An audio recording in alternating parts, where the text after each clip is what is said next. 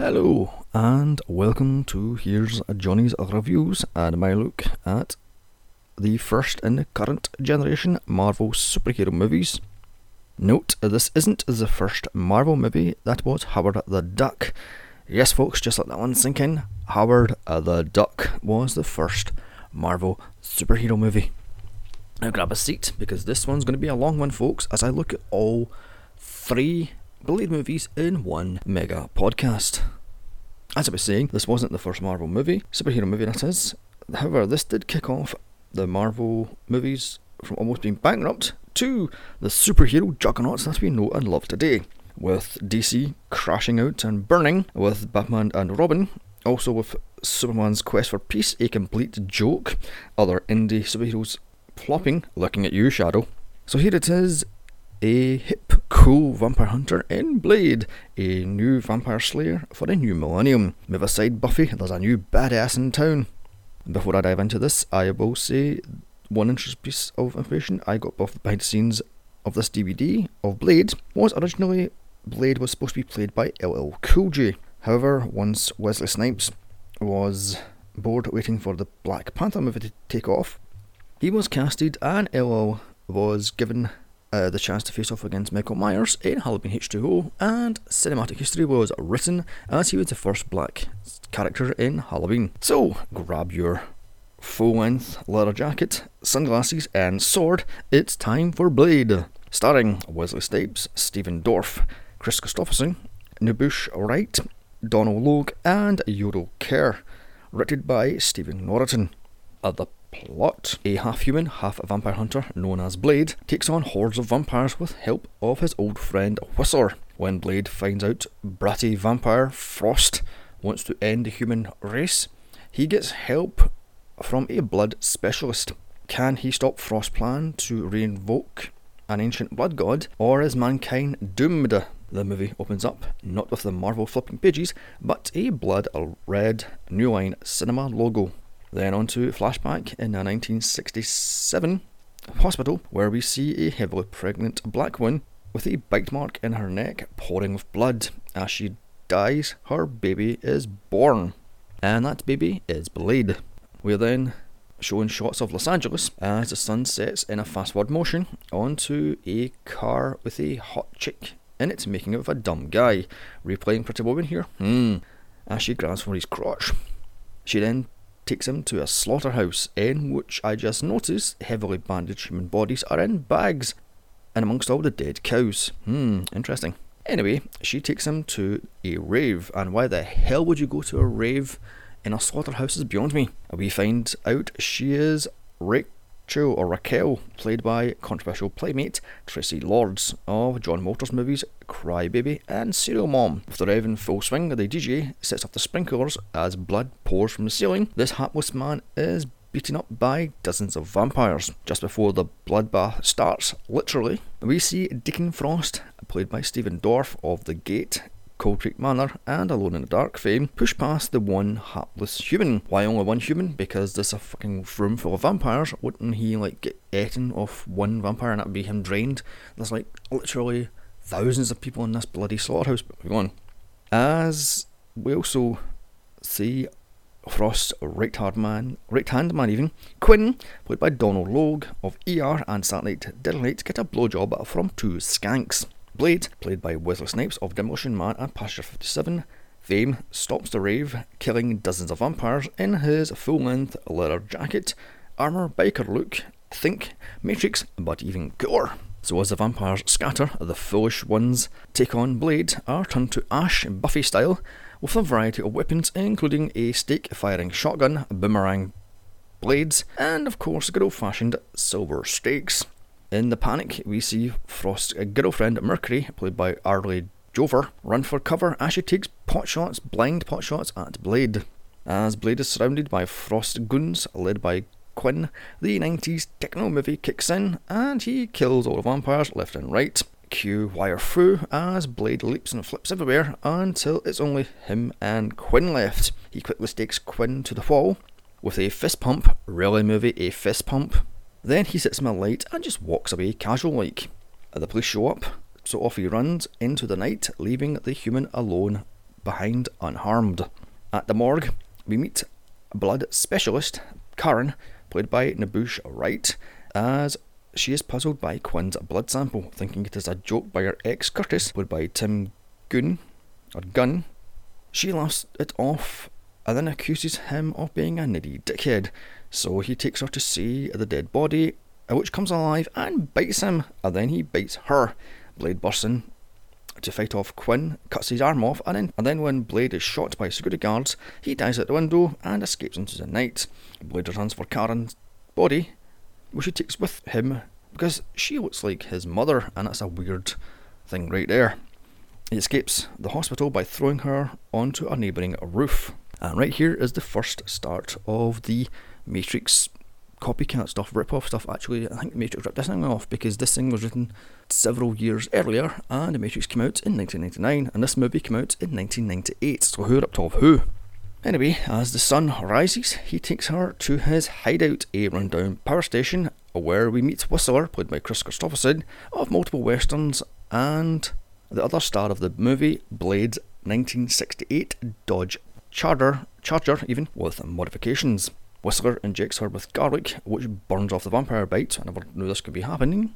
That night, at a meeting of the Vampire Council, headed by Dragonetti, played by Udo Kier of Barbed Wire and Rob Zombie's Halloween, also the Bugnut's Iron Sky, and many, many more movies, looks over pictures of Blade's killing spree. The council shout Brat Vampire Frost over his nightclubs, saying they are dangerous, which of course he disagrees with. Frost telling the council they should be ruling the humans and not hiding in the shadows. Dragonetti shuts him down, saying he's nothing but a halfling and he's a pure vampire. This of course pisses off the Brat, so this kicks his plan into action. The next morning we see Blade going to his witch doctor friend, paying him in stolen watches to get his mysterious serum. Back at the hideout, Karen wakes up and looks around, finding Blade's sword, which she touches, activating the sword's self-defense, booby trap, hilt, and almost loses her bloody finger. She overhears Whistler and Blade talking about her, and then watches him inject Blade, and why the fuck didn't she run? Only after she watches Blade even struggle after his drug hit / serum hit, does she then run. Whistler tells her she's free to go at any time, but he warns her about the vampires and gives Blade a new toy of a UV torch and gives her vampire mace, which is silver and garlic, and then sets her free. As the sun sets, Blade drives her home. Meanwhile, in the basement of the Vampire Council, Dragonetti warns Frost to stay out of this place as he listens to techno on his CD Walkman. How very 90s. He notices a computer program running trying to decode vampire lore about the blood god, then scoffs, saying it's such a waste of time as this language is long dead. When Frost stands up to him, he literally bitch slaps him and then just storms off. Blade drops Karen off at home in broad daylight, even though fucking seconds earlier the sun was setting.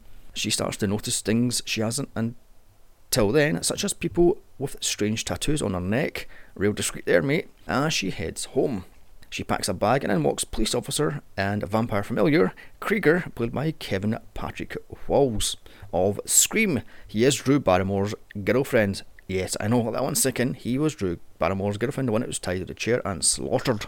Blade then comes in to rescue Karen by beating up the cop and scaring him off, with Blade saying he'll be back for his car as it has blood bags in the back. As the cop runs, Blade tells Karen the world you know is a sugar-coated world and isn't the real world. Sound familiar? This is another Matrix thing, which I'm guessing this was ripped off because, as I said, the original script for Blade was floating in Hollywood for years. This also has a lot of Matrix in it, such as the heroes wearing head-to-toe leather, the world as we know it to be fake, wire fu, etc, etc. Who ripped off bloody who? Anyway, later that night, as the sun sets, quicker than a ray of light style, Blade and Karen stake out the cop car, which the idiot returns for, and a weird fast-forward edits later, Blade follows him to a vampire nightclub. Blade tells Karen as he arms up, holy water and crosses don't do shit, only bullets and silver stakes, handing her a gun as they head into the club to beat up the cop. Inside the club, they find it's a weird fetish club for Japanese businessmen, with young girls dressed in schoolgirl wear. After beating up the cop, Blade finds the entrance to the underground vampire lair in the fridge. Really? The fridge? You try to say to me the health inspector didn't find this thing and walked in? Okay then.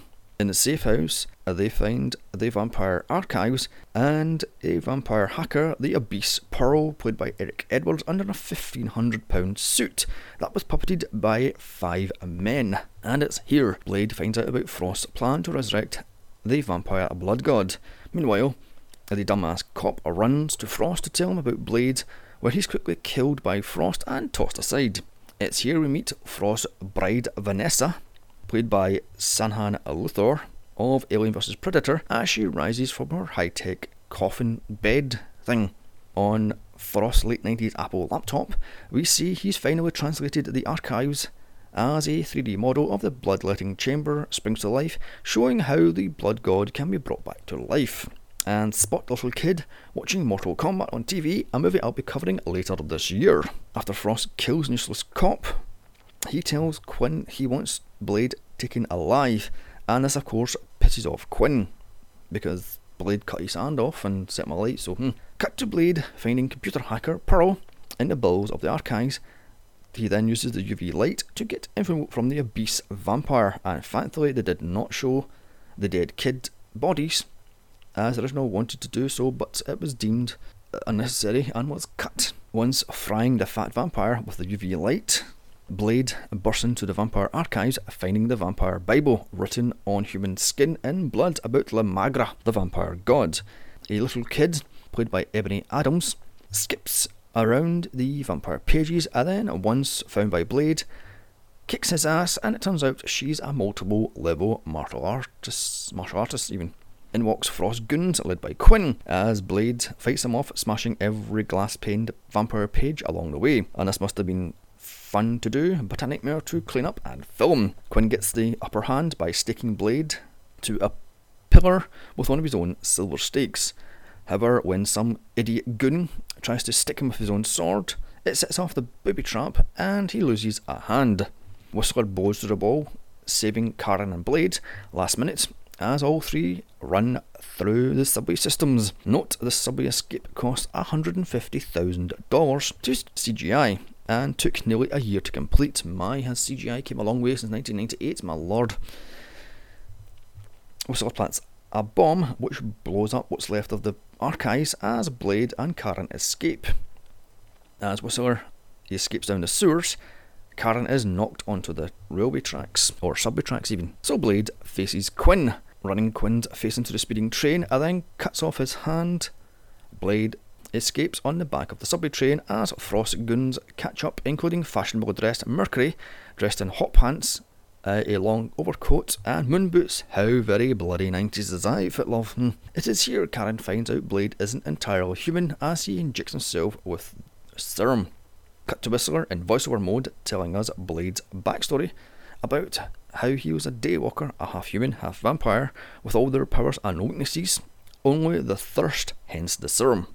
We also get Whistler's backstory about how a vampire drifter killed his wife and 2 daughters and left him for dead. So that's 2 backstories in one scene. Very nice of you, director, because these could have dragged on for fucking 10 more minutes. Karen then tries to comfort Blade, but he hears none of it, because all good superheroes must need to be good and brooding. Back at Frost's penthouse, and why is it also a bloody penthouse of vampires? As Quinn gets patched up, Frost tells him he wants him alive. This pisses off Quinn even more, as this is the second hand he has lost to Blade. Then cut to Frost and Co at a beach at sunrise as he pulls out Dragonetti's vampire fangs and lets them burn up in the sunshine, Frost acting like a little brat here yet again. Frost heads back to the Vampire Council to take them all hostage as he puts his plan into action. The next morning, Blade hands Whistler a small piece of the Vampire Bible, which he can read. How? Never mind the fact that it took Frost years to read this long dead language, or the fact it's on a small teeny little piece of paper that just so happens to tell him the entire plot.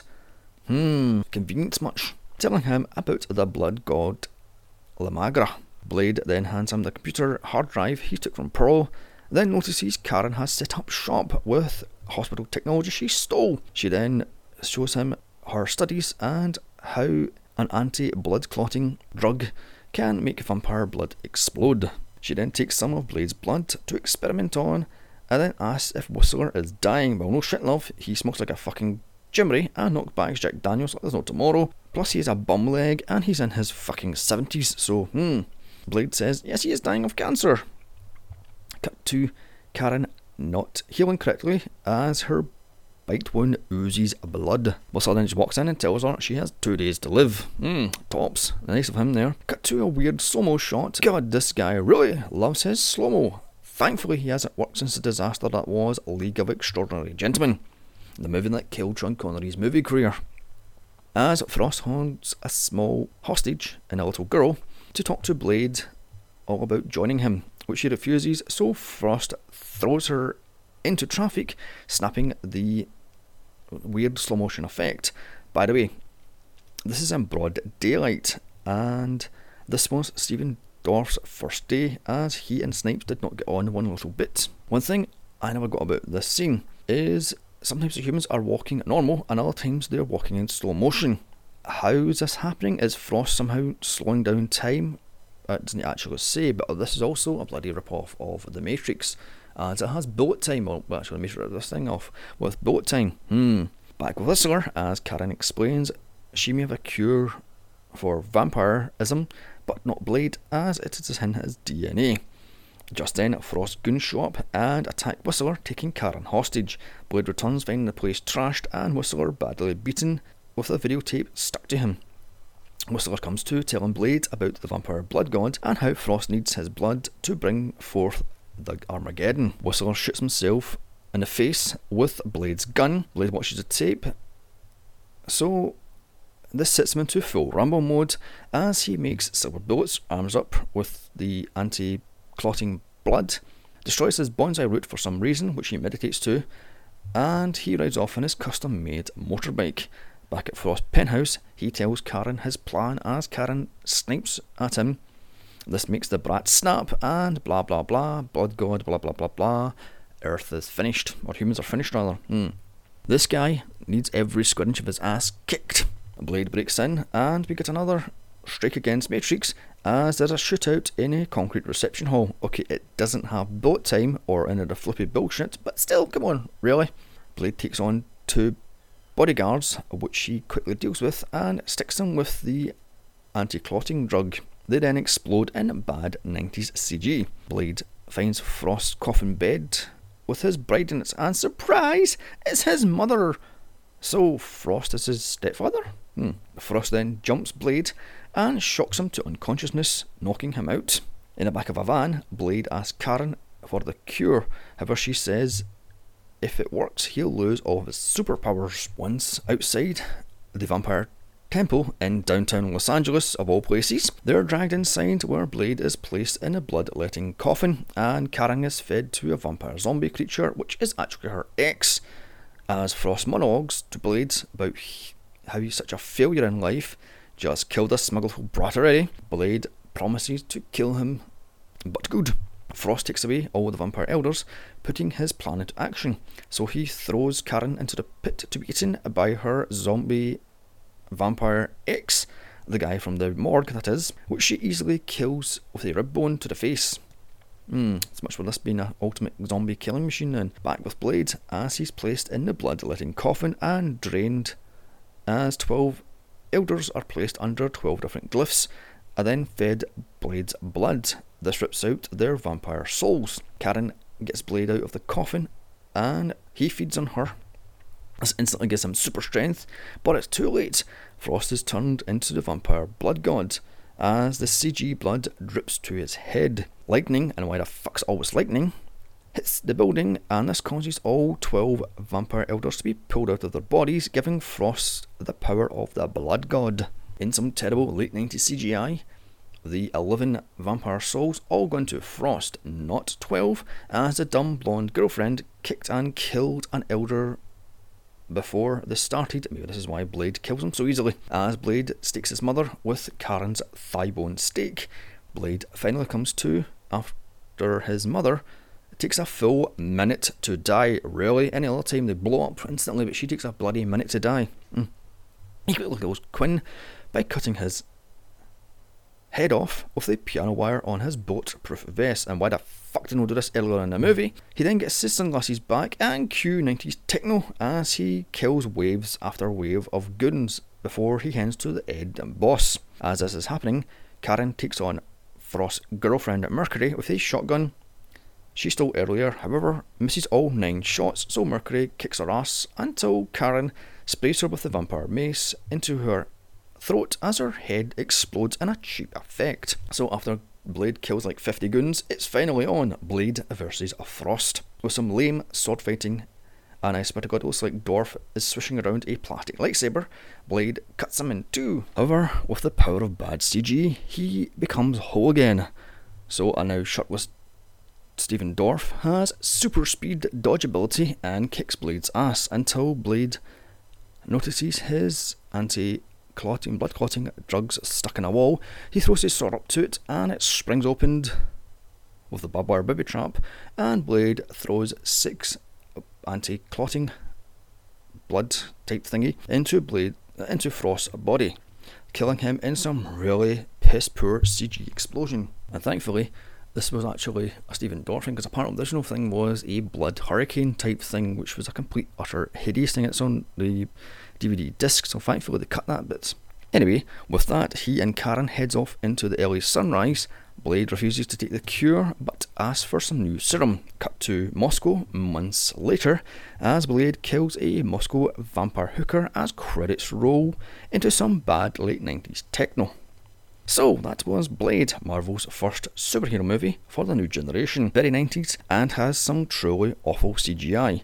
However, as cheesy as parts of this movie is, it still holds up. So if you're into the mood for some cheesy 90s action movies, stick this one on. Snipes finally gets himself out of the action ghetto with this. I'm going to give this thing a hearty 7 out of 10. So stay right there for Blade 2. On to Blade 2, coming out in the height of the Matrix copycats. I had no interest in seeing this movie.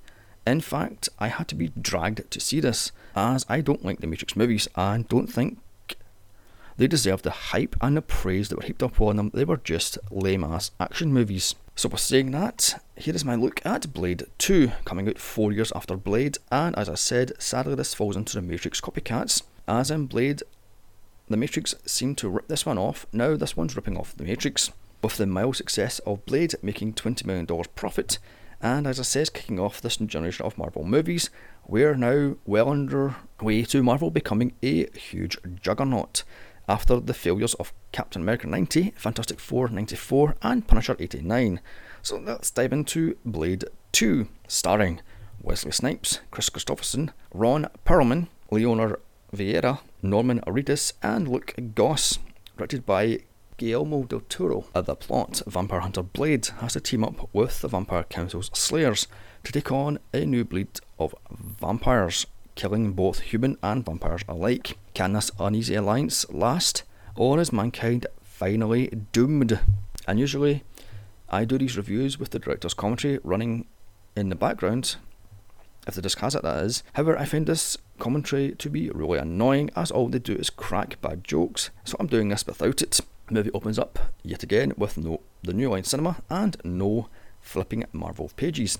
On to a homeless man heading to a Prague blood bank, during which he meets Jared Nomak, played by Luke Goss of 80s British pop band Bros, with such hits as When Will I Be Famous, and right here is why I cannot take this movie bloody seriously. Anyway, back to the movie. He's taken down to the bowels of the blood bank, which is run by vampires, thinking they have the upper hand, until he bites and kills these two, quote, doctors and security guard, revealing his Resident Evil style inner mouth, that weird flower thing, tongue thing that was in Resident Evil 2 and 3, and actually all of the movies. Then we get a voiceover from Blade, once again played by Wesley Snipes, and flashbacks to the first movie. After all, it's only been 4 short years. It's not like we were fans and we couldn't have rented the DVD or video, as Blade explains when he first met Whistler. So we get shots of a cutscene with a very young Blade and Whistler, and then in the voiceover cutscene / army up scene, we are told 2 years earlier Whistler was turned into a vampire by Frost, yet In Blade 1, it was implied that Whistler blew his head off, so what the hell happened there? And now Blade is hunting for him. Yet, in the voiceover, it also states he met Whistler 20 years earlier in 1981, making this 2001, not 2000, but hey-ho, moving on. We then see a group of vampires running away from Blade in his fantastic new full-length leather jacket with a red lining as he guns down the hapless vamps with his shiny new gun.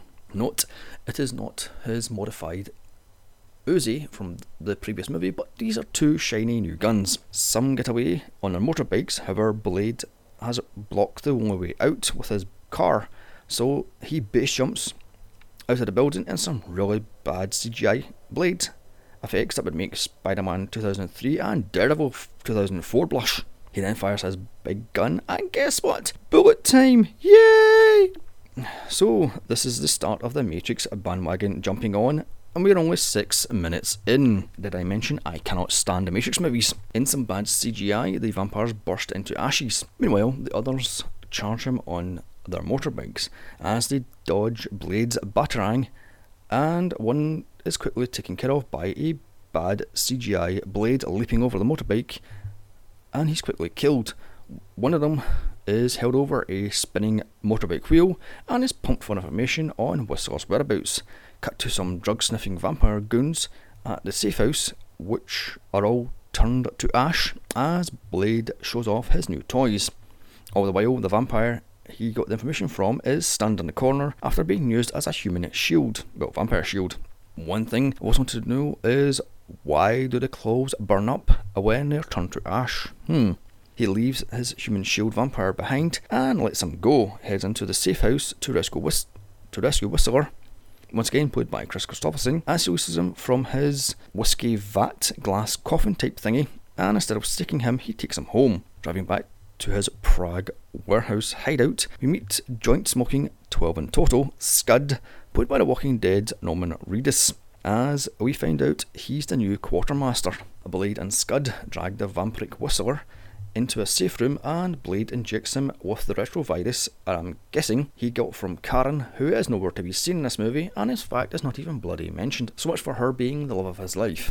And it tells him when the sun arises, no matter what, this room will be flooded with daylight, so he better pray it bloody works. Blade returns to his meditation room, where he has his old gun in his hand, and he sits there holding the gun as we get a flashback to Whistler just before he supposedly blew his head off. He then returns to Whistler in the morning, and what do you know, he's perfectly fine. The antivirus works, or retrovirus rather worked. They have a heart-to-heart in a bathroom with Blade telling him he hunted for him over most of Eastern Europe to find him for years. One teeny wee thing here, this is supposed to be America or Prague, because when they return to the safe house, Whistler finds his wedding ring behind a set of scales. How the fuck can that be there if he's supposed to be in Prague and not America? Whistler moans that the vampires could have at least have healed his bloody leg, as he still has a bum leg.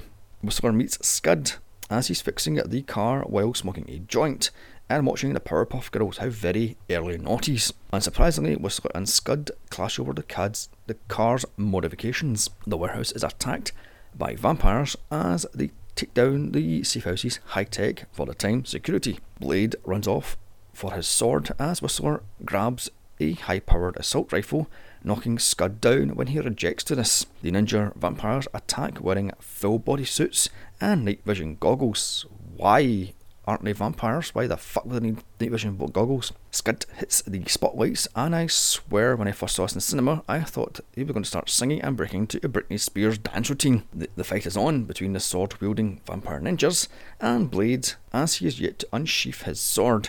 Another one joins the fight, so Blade pulls out his sword and he fights them off, and I'm impressed with this. It's in-camera stunts and not too much flippy shit or bad CGI. Scratch that, when I do use the CGI, it looks like fucking shit. Once Blade gets the better of the both vampire ninjas, one shouts out truce, and why the fuck didn't it shout truce straight away instead of possibly getting killed? We find out he is called Assad, played by Red Dwarf's Danny John Jules, and she is Nissa, played by Leona Vera, and they're from the Vampire Council, which needs Blade's help immediately. Cut to Team Blade being helicoptered to the Vampire Council, and yes, you've guessed it, Scud smokes a joint. During the helicopter ride, Nyssa scoffs at how easy Blade came along with her until he shows her he is wearing a suicide vest, saying enough explosives to take out several blocks.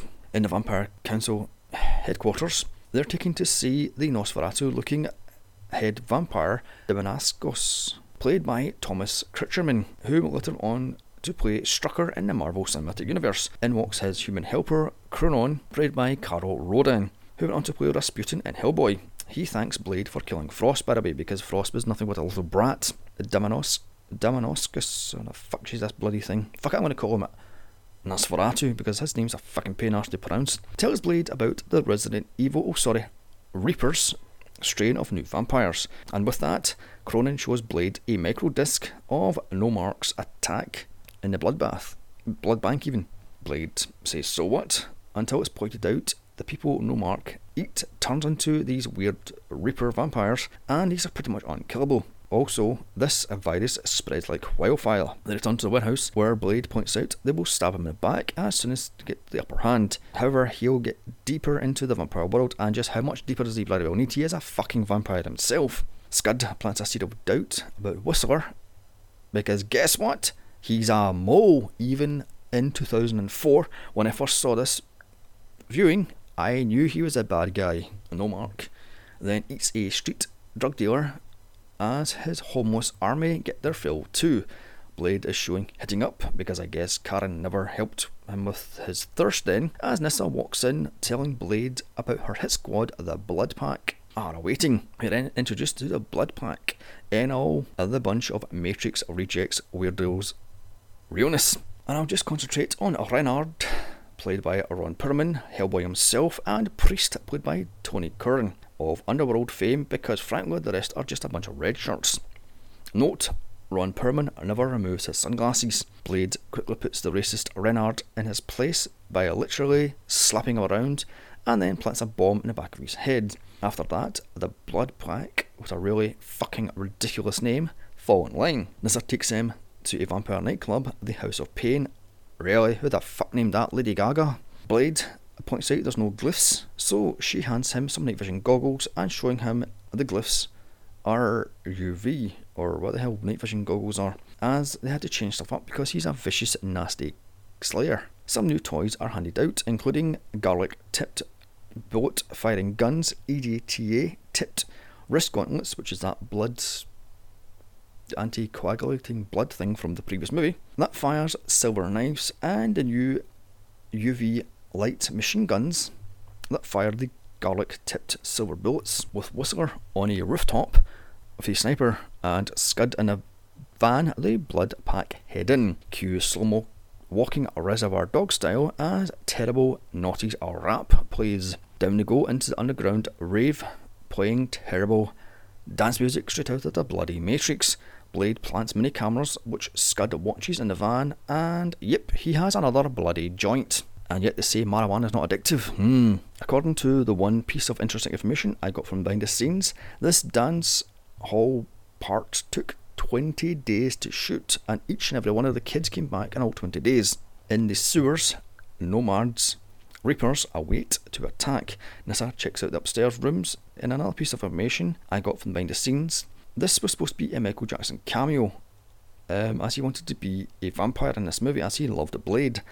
But he had to pull out due to the fact that he did not like the way he was written into this movie, as he is seen playing with children's intestines in bags. So this was replaced by a Romanian actor, and this was ultimately cut, so it's a completely pointless bloody piece of information. The Blood Pack split up, and are stalked by the Reapers. As in the van, Scud gets attacked and barely gets away. Nyssa heads into the attic as Blade checks out the kinky sex rooms. With the attic empty, Nyssa plants cameras as she is jumped by Nomad, or Nomark. Why did you call him Nomad? It'd be bloody easier. Meanwhile, in the basement, the bald one of the Blood Pack, with his face tattoo, is stalked and jumped by a Reaper and is bitten. Blade finds Nomad holding Nyssa captive, so he blows him in the head at close point range with no effect. The Reapers attack the rave, and the Blood Pack barely escape. here we find out these things are almost unkillable as dozens of vampires fall in the crossfire. Priest gets eaten. I guess Tony Curtin had to be running off to film Underworld, a franchise that I covered earlier this year. Check out my SoundCloud archives. As we see the full Resident Evil, a franchise I covered earlier this year also. Check out my podcast archives again. Zombie mouth tongue thingy. As Scud barely escapes when he's attacked by 5 Reapers. He finally gets the UV lights on in the van and this kills them all. So sunlight is the only thing that kills them in. Not silver, not a stake, not a bullet to the head, only daylight. Whistler shows up from nowhere, planting a red herring as Renard kills one slowly, pinning it to a wall and then burning it with the UV light. With the sun arising, Blade hunts down Nomad to an old church and cue some kinda cool hand-to-hand combat, scored with some terrible noughties techno. Blade sticks him with the EDTA, but this has little to no effect, so Nomad fights off Blade with a metal rod, however runs off when the sun hits him in his face. Blade gets pissed at Nyssa for not telling him everything, such as the Reapers are almost unkillable. One of the remaining blood pack fills Priest with bullets, but this has little to no effect, so Renard slices his head open and still no effect. Blade blows a hole in the wall and the sun pours in and this burns up Priest's body, leaving behind a small piece of blinking head. Scud brings in Whistler at gunpoint, saying he ran off, planting more doubt. Nope, you're still the bad guy, mate, not him. However, Whistler shows him the Reaper he caught. Nyssa takes it into study as we are shown Kernan questioning the Nosferatu wannabe if Blade can be trusted, with him saying not to worry, their inside man knows everything and the plan is going as the way it was planned. Blade points out the Reapers are dying and must feed every 2 hours. However, Nomad is different and he must die because he's the original one. With the Reaper dead, Nyssa cuts it open to find out what it looks like in the inside, finding the heart is encased in bone and only vulnerable from this side. Scud looks around the scrapyard to find stuff to make a UV bomb. Whistler helps Scud make UV grenades, and we get his backstory of how he met Blade, and with that the two bond as the grenade is indeed a success. They load up the truck as the blood pack, armed with some shitty rap playing in the background, all with the new toys, and then they head out. And why the fuck were these new toys not used during the rave scene is beyond me. The seeds of doubt that Scud planted are now coming to fruition as Blade doesn't trust Whistler fully, saying keep your friends close but your enemies even closer. With the sun rising, Blade and co head into the sewers to wipe out the Reaper nest. They split up into 3 teams. Blade goes with Nyssa and Assad. Whistler goes with Renard and his boyfriend / buddy, as the one is bitten in the basement of the club that hid from the rest of the group, takes his girlfriend and the one talking Asian guy, which he kills by turning into a Reaper. Renard turns on Whistler and gets his boyfriend to kick his ass as he planted the bomb. As Renard plants the bomb, he is jumped by a group of Reapers. Blade finds kids' bones lying around and figures this is a feeding ground, but it's too late as Assad is torn apart by a group of Reapers. Nyssa runs off as Blade throws a grenade and this takes out a group of Reapers, about 15 of them. Whistler plants the Reaper pheromones, which was taken from the dead Reaper's body. As Renard's boyfriend gets sprayed with this stuff, they rip him apart and Whistler has to run for it. Blade and Nyssa regroup and run from the pack too. Renard runs from the pack chasing him into Blade, and Blade throws another grenade.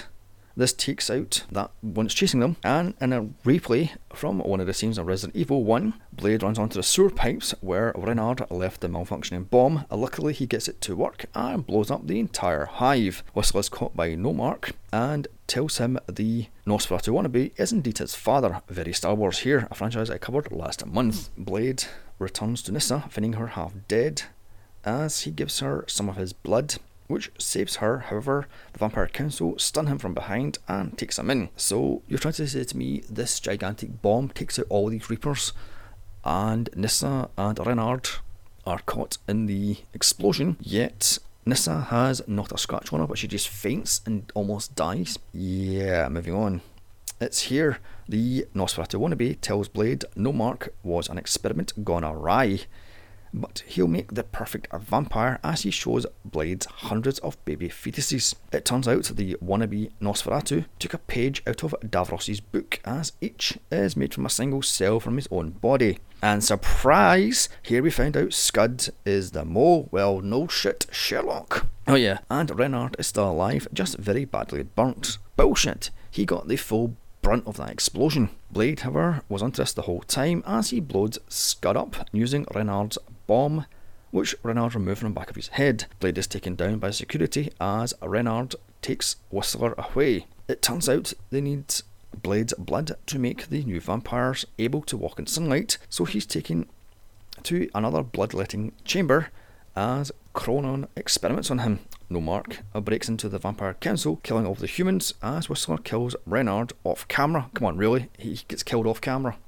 Then crawls under the flooring to kill Kernan and releases Blade, with Nomarch killing everything. Nyssa and her father have to run away, while Whistler takes Blade to the bloodbath, which is in this middle of the room for some reason. This huge pool of blood is in the middle of the room for no reason. He dumps him in it, and he comes out with Super Blade, who finally kills Renard, but I thought Whistler killed him. Moving on. But not before taking on waves of security guards by splitting Renard in two with his sword. Blade gets his sunglasses back as Whistler blows up the baby fetuses. Nyssa turns on her father as Nomarch bites him. He then dies, turning him into stone for some reason. Nomarch bites Nyssa as Blade comes down from the rafters. It is on Blade versus Nomarch 2. Blade sticks him with his sword, but it has no effect. More hand-to-hand combat fighting later with some terrible CGI Blade and Nomarch. A couple of wrestling moves, because this was 2002 and wrestling was a huge thing. Blade has no choice but to snap Nomad's arm, which he instantly heals, so Blade tries some spin kicks. However, he is throwing around the room and ragdolled by getting bounced off all the columns in the room and off the floor multiple times. Blade finds a sword as Nomarch monologues about how he is the new breed of vampire and Blade is nothing, as Nyssa bleeds out. He stabs him in his side and slices his heart in two, killing this annoying vampire and indeed this bloody movie. With 10 minutes left. How the fuck does this movie have 10 minutes left? Blade carries Nyssa into the sunlight and she burns up, killing this vampire strain. Cut to London, and Blade finds the guy from the start of the movie in a peep show and kills him with a sword to the head as credits roll. So that was Blade 2, fartling for its own good. Even though Del Toro talks about how much he cut from the movie, this could have been cut by at least 10 minutes. It just drags on. And I like the mix of dummies and CGI, also the hand-to-hand stuff and no flippy shit as seen in The Matrix. However, the CGI is news is piss poor. It looks like PlayStation 2 graphics. The story is poor and the twist can be seen a mile off. I'm going to give this thing 4 out of 10. So stay put for Blade 3. On to the third and final movie to date, Blade Trinity, coming out 2 years after the mild success of Blade 2. And I do mean mild success, only made $18 million. With its biggest budget yet of $65 million, here it is, David S. Goyer's Ego Trip, and I kid you not. This movie was made just because Goya wanted his favourite stuff from the previous movies, which were cut for budgetary reasons, as put into this movie, as this is all I got from the boring hour and 50 minutes of special features on a DVD. Now don't get me wrong, I do love special features on Blu-rays and DVDs, but not as if it's boring ass ego-driven bullshit like this thing was. So after getting dragged to see Blade 2 2 years earlier, I dragged my mate to see this, thinking this will be a turkey, and as this indeed is for the worst of the franchise. However, does it deserve this reputation as that? This is what I am here to find out.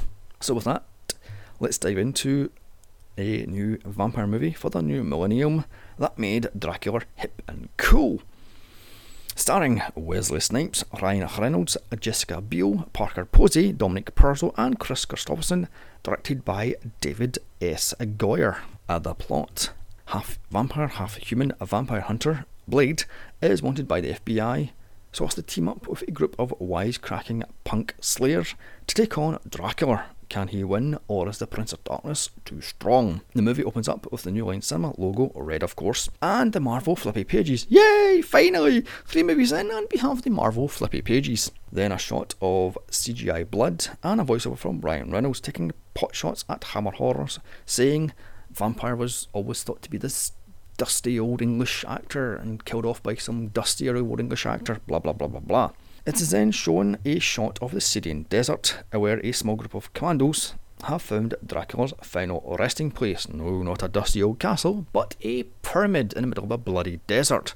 Yeah, he's a vampire, so why the fuck would he have a pyramid in the middle of a desert? Hello, sunlight. These are led by Danica Talos, played by Parker Posey of Scream 3 and many indie movies, also TV such as Will and Grace. Her brother Asher Talos, played by Callum Rennie, of many TV shows including Battlestar Galactica, and the muscle of the group, Jarko Grimwood, played by WWE's favourite bullying burrier, Triple H, and some red shirt that dies anyway. They are dressed head to toe in camouflage because, did I mention, these are vampires, as one gives the finger to the sun. And right here, this is why Goya should not have been given the reins to this movie, because his jokes are fucking terrible. And I think the reason why he was given this role as director, as nobody bloody wanted it, because his script was fucking awful. As, did I mention, David S. Goyer done this from his first draft, not a rewrite, it was his first draft. Anywho, they find Dracula, Drake, because you've got to be hip and cool for the kids, played by Dominic Purcell of Prison Break fame and Legends of Tomorrow. By the way, this set looks cheap, and I know it looks like stone, was it supposed to be, but it just looks like cheaply covered polystyrene with sand. Where the fuck did the 65 million budget go? So once Dracula has eaten the red shirt, he arises, looking like a zombie shredder from Teenage Mutant Ninja Turtles. Then onto a shot of an unnamed city, as Blade, once again played by Wesley Snipes.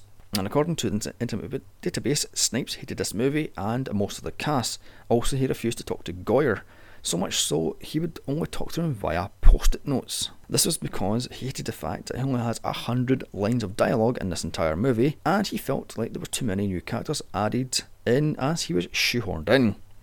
Anyway, Blade blows up the vampire safe house, and up comes the titles, and Blade kills vampires fleeing with his new toy, a Castlevania style whip knife. After he blows up everything, the other thing I got from the special features is that Goya loves explosions.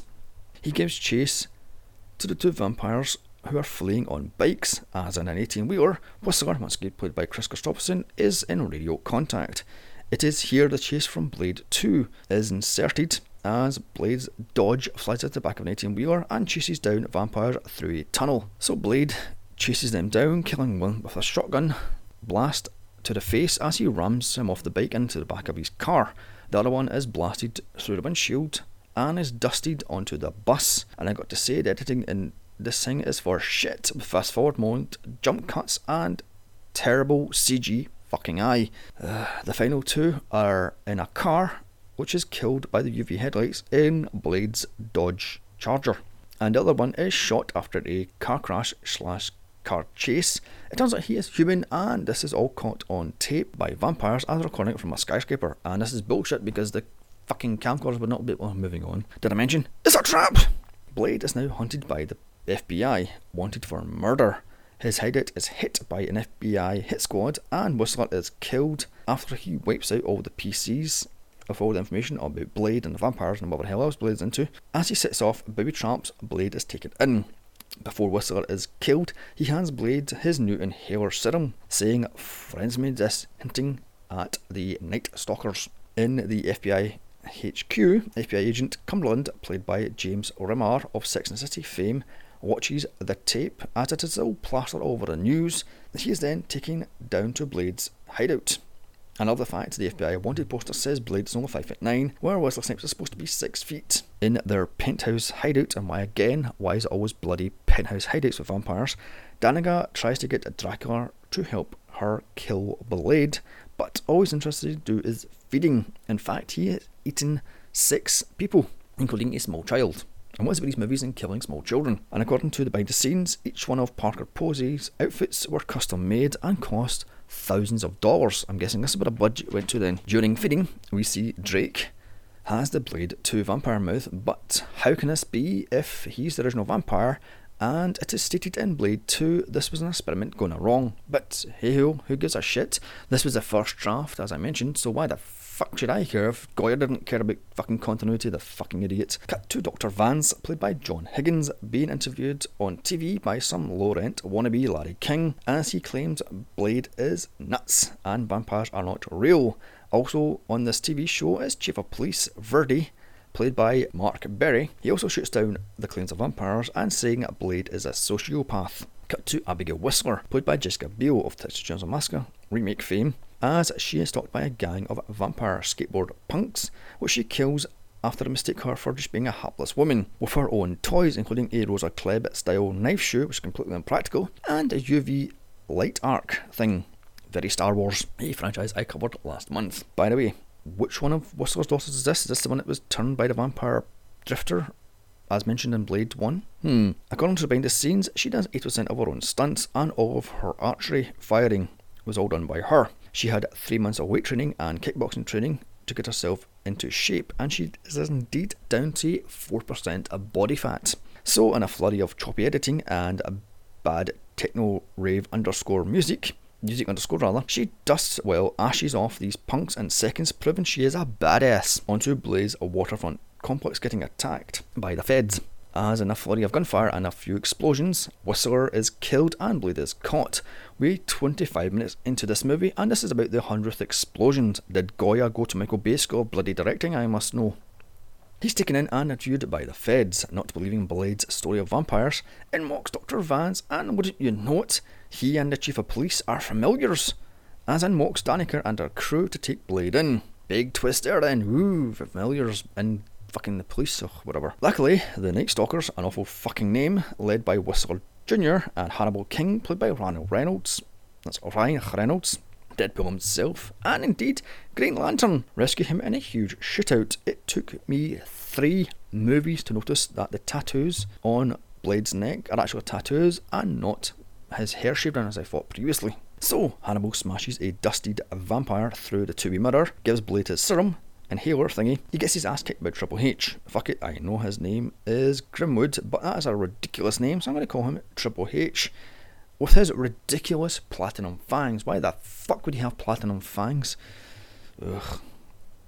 And according to Intimate Video Database, this was all done in camera, and Snipes and Reynolds had no stuntmen, which is utter bullshit. A big shootout later between Triple H's goons, the FBI and the Night Stalkers, with Whistler Jr. showing off her archery skills and her new toys, such as silver-filled explosive arrowheads, drilling arrowheads tipped with silver, etc, etc, all scored to terrible mid-noughties trance music. They barely escape as Blade superhero lands in front of them with his shiny new sword. Another car chase later in the Night Stalker's SUV as Whistler sticks Triple H with an arrow to the eye and not the knee. They take him to their hideout and meet the rest of the family in between Ryan Reynolds' terrible one-liners of Dix, played by Ron Seymour, Hedges, played by Hollywood's favourite geek Patton Oswalt, Blind Quartermaster Summerfield, played by Natasha Lyonne of Orange New Black and American Pie fame, a franchise I'm covering next month. And finally, Summerfield's Rugrat Zoe, played by Ginger Bratch. And why the hell is there an 8-year-old girl in this movie? Shouldn't she be like 13 or something? It must be bloody useful to the plot, other than being a damsel in distress. Blade doesn't want any of their help, calling them kids and rookies, and he hates Hannibal's one-liners, until Abby tells him they're his backup like it or not, and Hannibal shows him he was a former vampire familiar with Danica's tattoo on his pubic area. Cut to Danica having a hissy fit as she kicks one of her vampire aides in the face back at the penthouse. That is, as Drake, in his new douchebag outfit, says he will now join the fight. So we're 40 minutes into an hour and 50-minute movie, and the plot finally kicks in as Abigail tells Blade Drake has arisen, as we hear Hannibal's sad backstory of him being Danica's fuckboy vampire sex slave type thing. Anyway, Drake is real and has arisen, and cut to Dracula's badly CG animated backstory of how he's always been in the background of changing human history, and he is the first of his kind. Then why the fuck does he have the Blade 2 Resident Evil mouth then, you fucking idiots? Then one day he stopped. What did he get bored and just give up? Cut to douchebag Drake. What a fucking terrible one. Just call him Dracula. Actually, no, don't bother calling him Dracula. He's too much of a douchebag to be called Dracula with his exposed chest, douchebag haircut, and tacky ass jewellery, including a fucking crucifix. Oh yes, and topped it off with leather trousers. Slow-mo walking down the street into a vampire shop where he is disgusted to find out vampires are a joke and humans love them. Well, early to mid-noughties ones did anyway, as today it's all zombies. So he decides to eat them. And by the way, did I mention this was all daylight scenes as cheap rare light effects happen yet again? And I would be pissed off too if I was Dracula and I walked into a shop selling dildos with my face on it and other such tacky items such as Count Chocula fucking breakfast cereal. Luckily, they didn't sell Twilight movies as he would have went apeshit and killed everybody in the vicinity. Back with Blade as the Night Stalkers show him their final plan, a retrovirus they're calling it Daystar. I guess Paul W.S. Anderson watched this and took notes for this as the exact same ending as Resident Evil.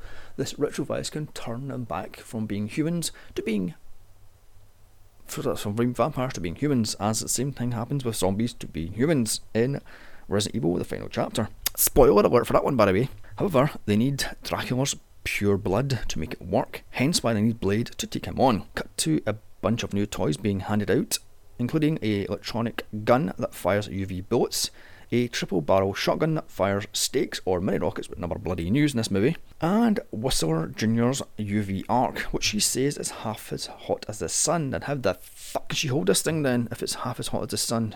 The next morning, Abigail, Blade and Hannibal track down familiars, as it shows Abigail making playlists for her first generation iPod, one of dozens of Apple products scattered throughout this bloody movie. We get it, Goyer, you're an Apple fanboy.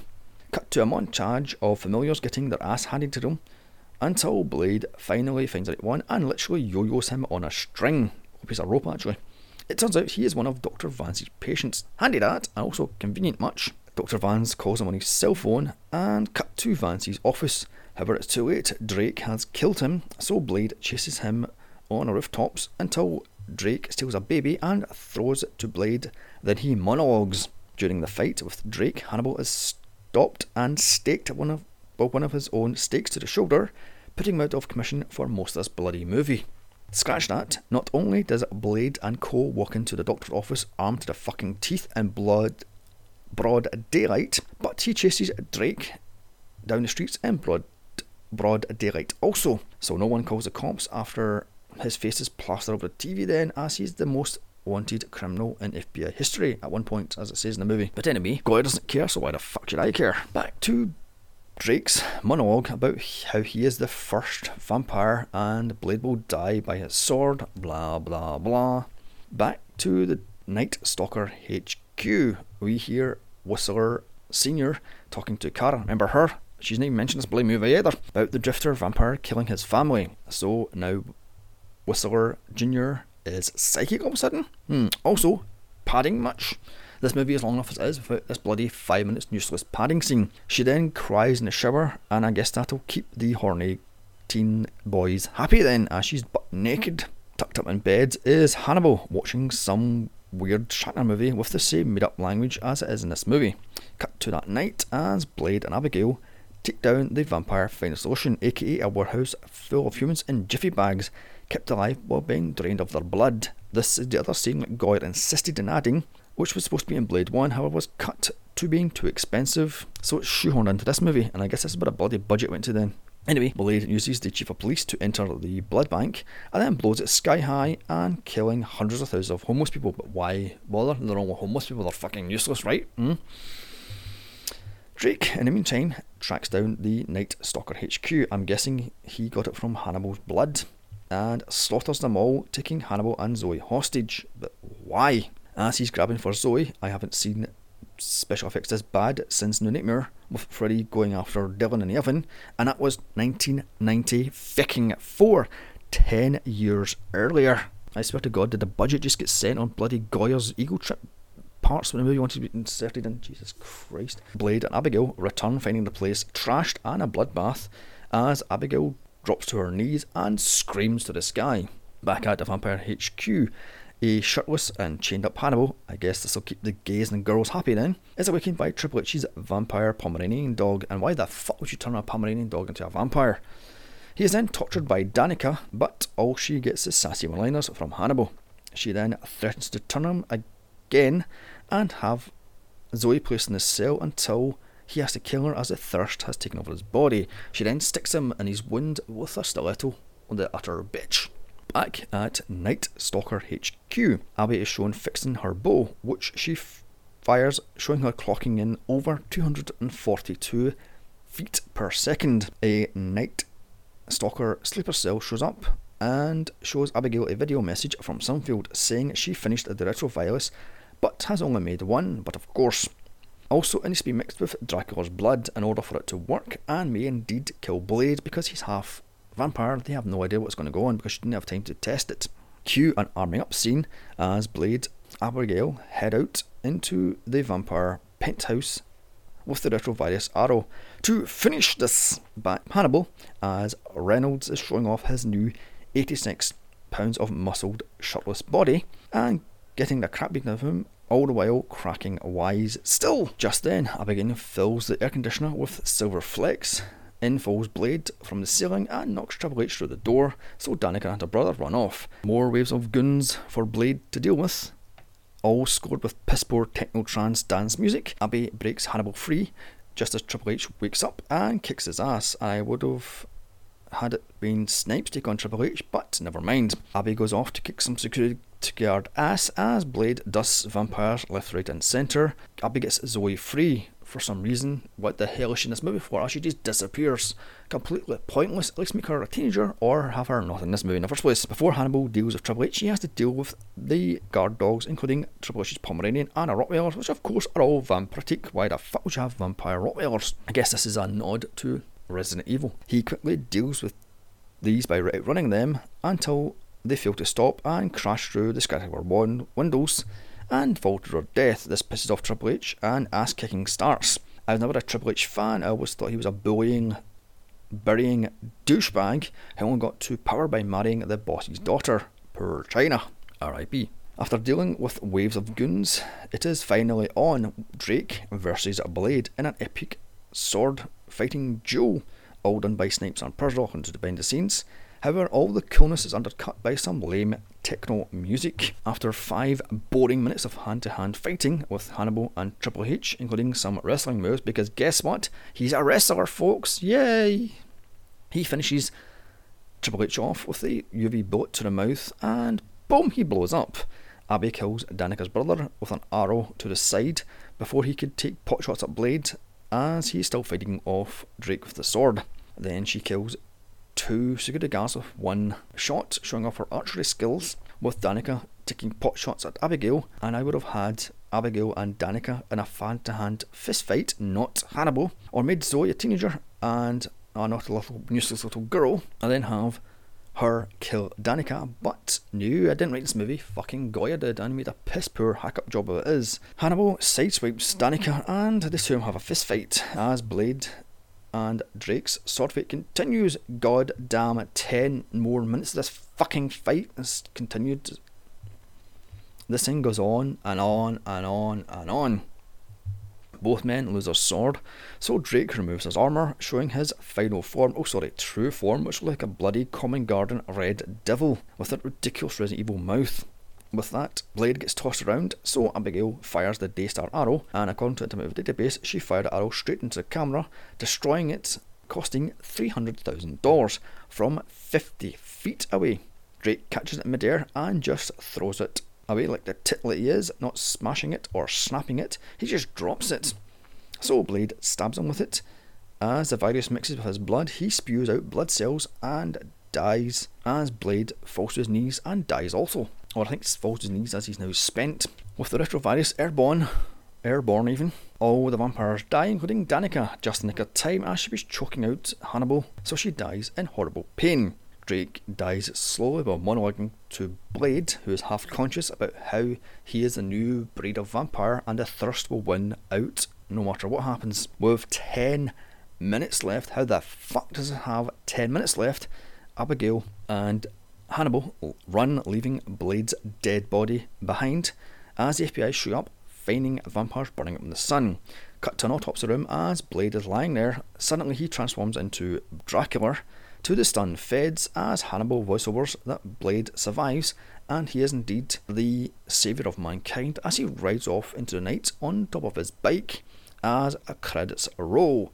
So that wraps up Blade 3 and indeed wraps up the Blade franchise. This pretty much killed it. Not even the lame TV show, which lasted less than a season, could bring this thing back. So well done, Goya. You have killed a comic book superhero. This movie is far too in love with itself for its own good. It is not hip, it is not cool, it is just too long and too fucking boring. The dialogue is utterly terrible, the CGI looks like it's bloody PlayStation 1 graphics, and this is just fucking awful. Lame jokes, lamer one-liners. This thing is a chore to get through. I'm going to give this thing a piss poor 2 out of 10. Anyway, thank you for listening to this mega podcast. These aren't usually this long. However, if you like this one, leave a like and follow on my SoundCloud. Also follow me on Twitter at Here's Johnny's Pod and email me what you thought of this podcast and movie suggestions to Here's Johnny's Reviews at gmail.com. Check out my other franchise podcasts of Star Wars, Resident Evil, Underworld, Mad Max and many more. Also my solo podcasts of Aliens, Labyrinth, Donnie Darko, Batman Returns, Halloween and The Shining. July is American Pie, August is hits of 87, 97 and 2007, September is Hannibal Lecter, October is Halloween, my look at the first 3 Hellraiser movies, November is bad video game movies such as Street Fighter and Tomb Raider, and December is Festive at Funnies and a bye suckhead.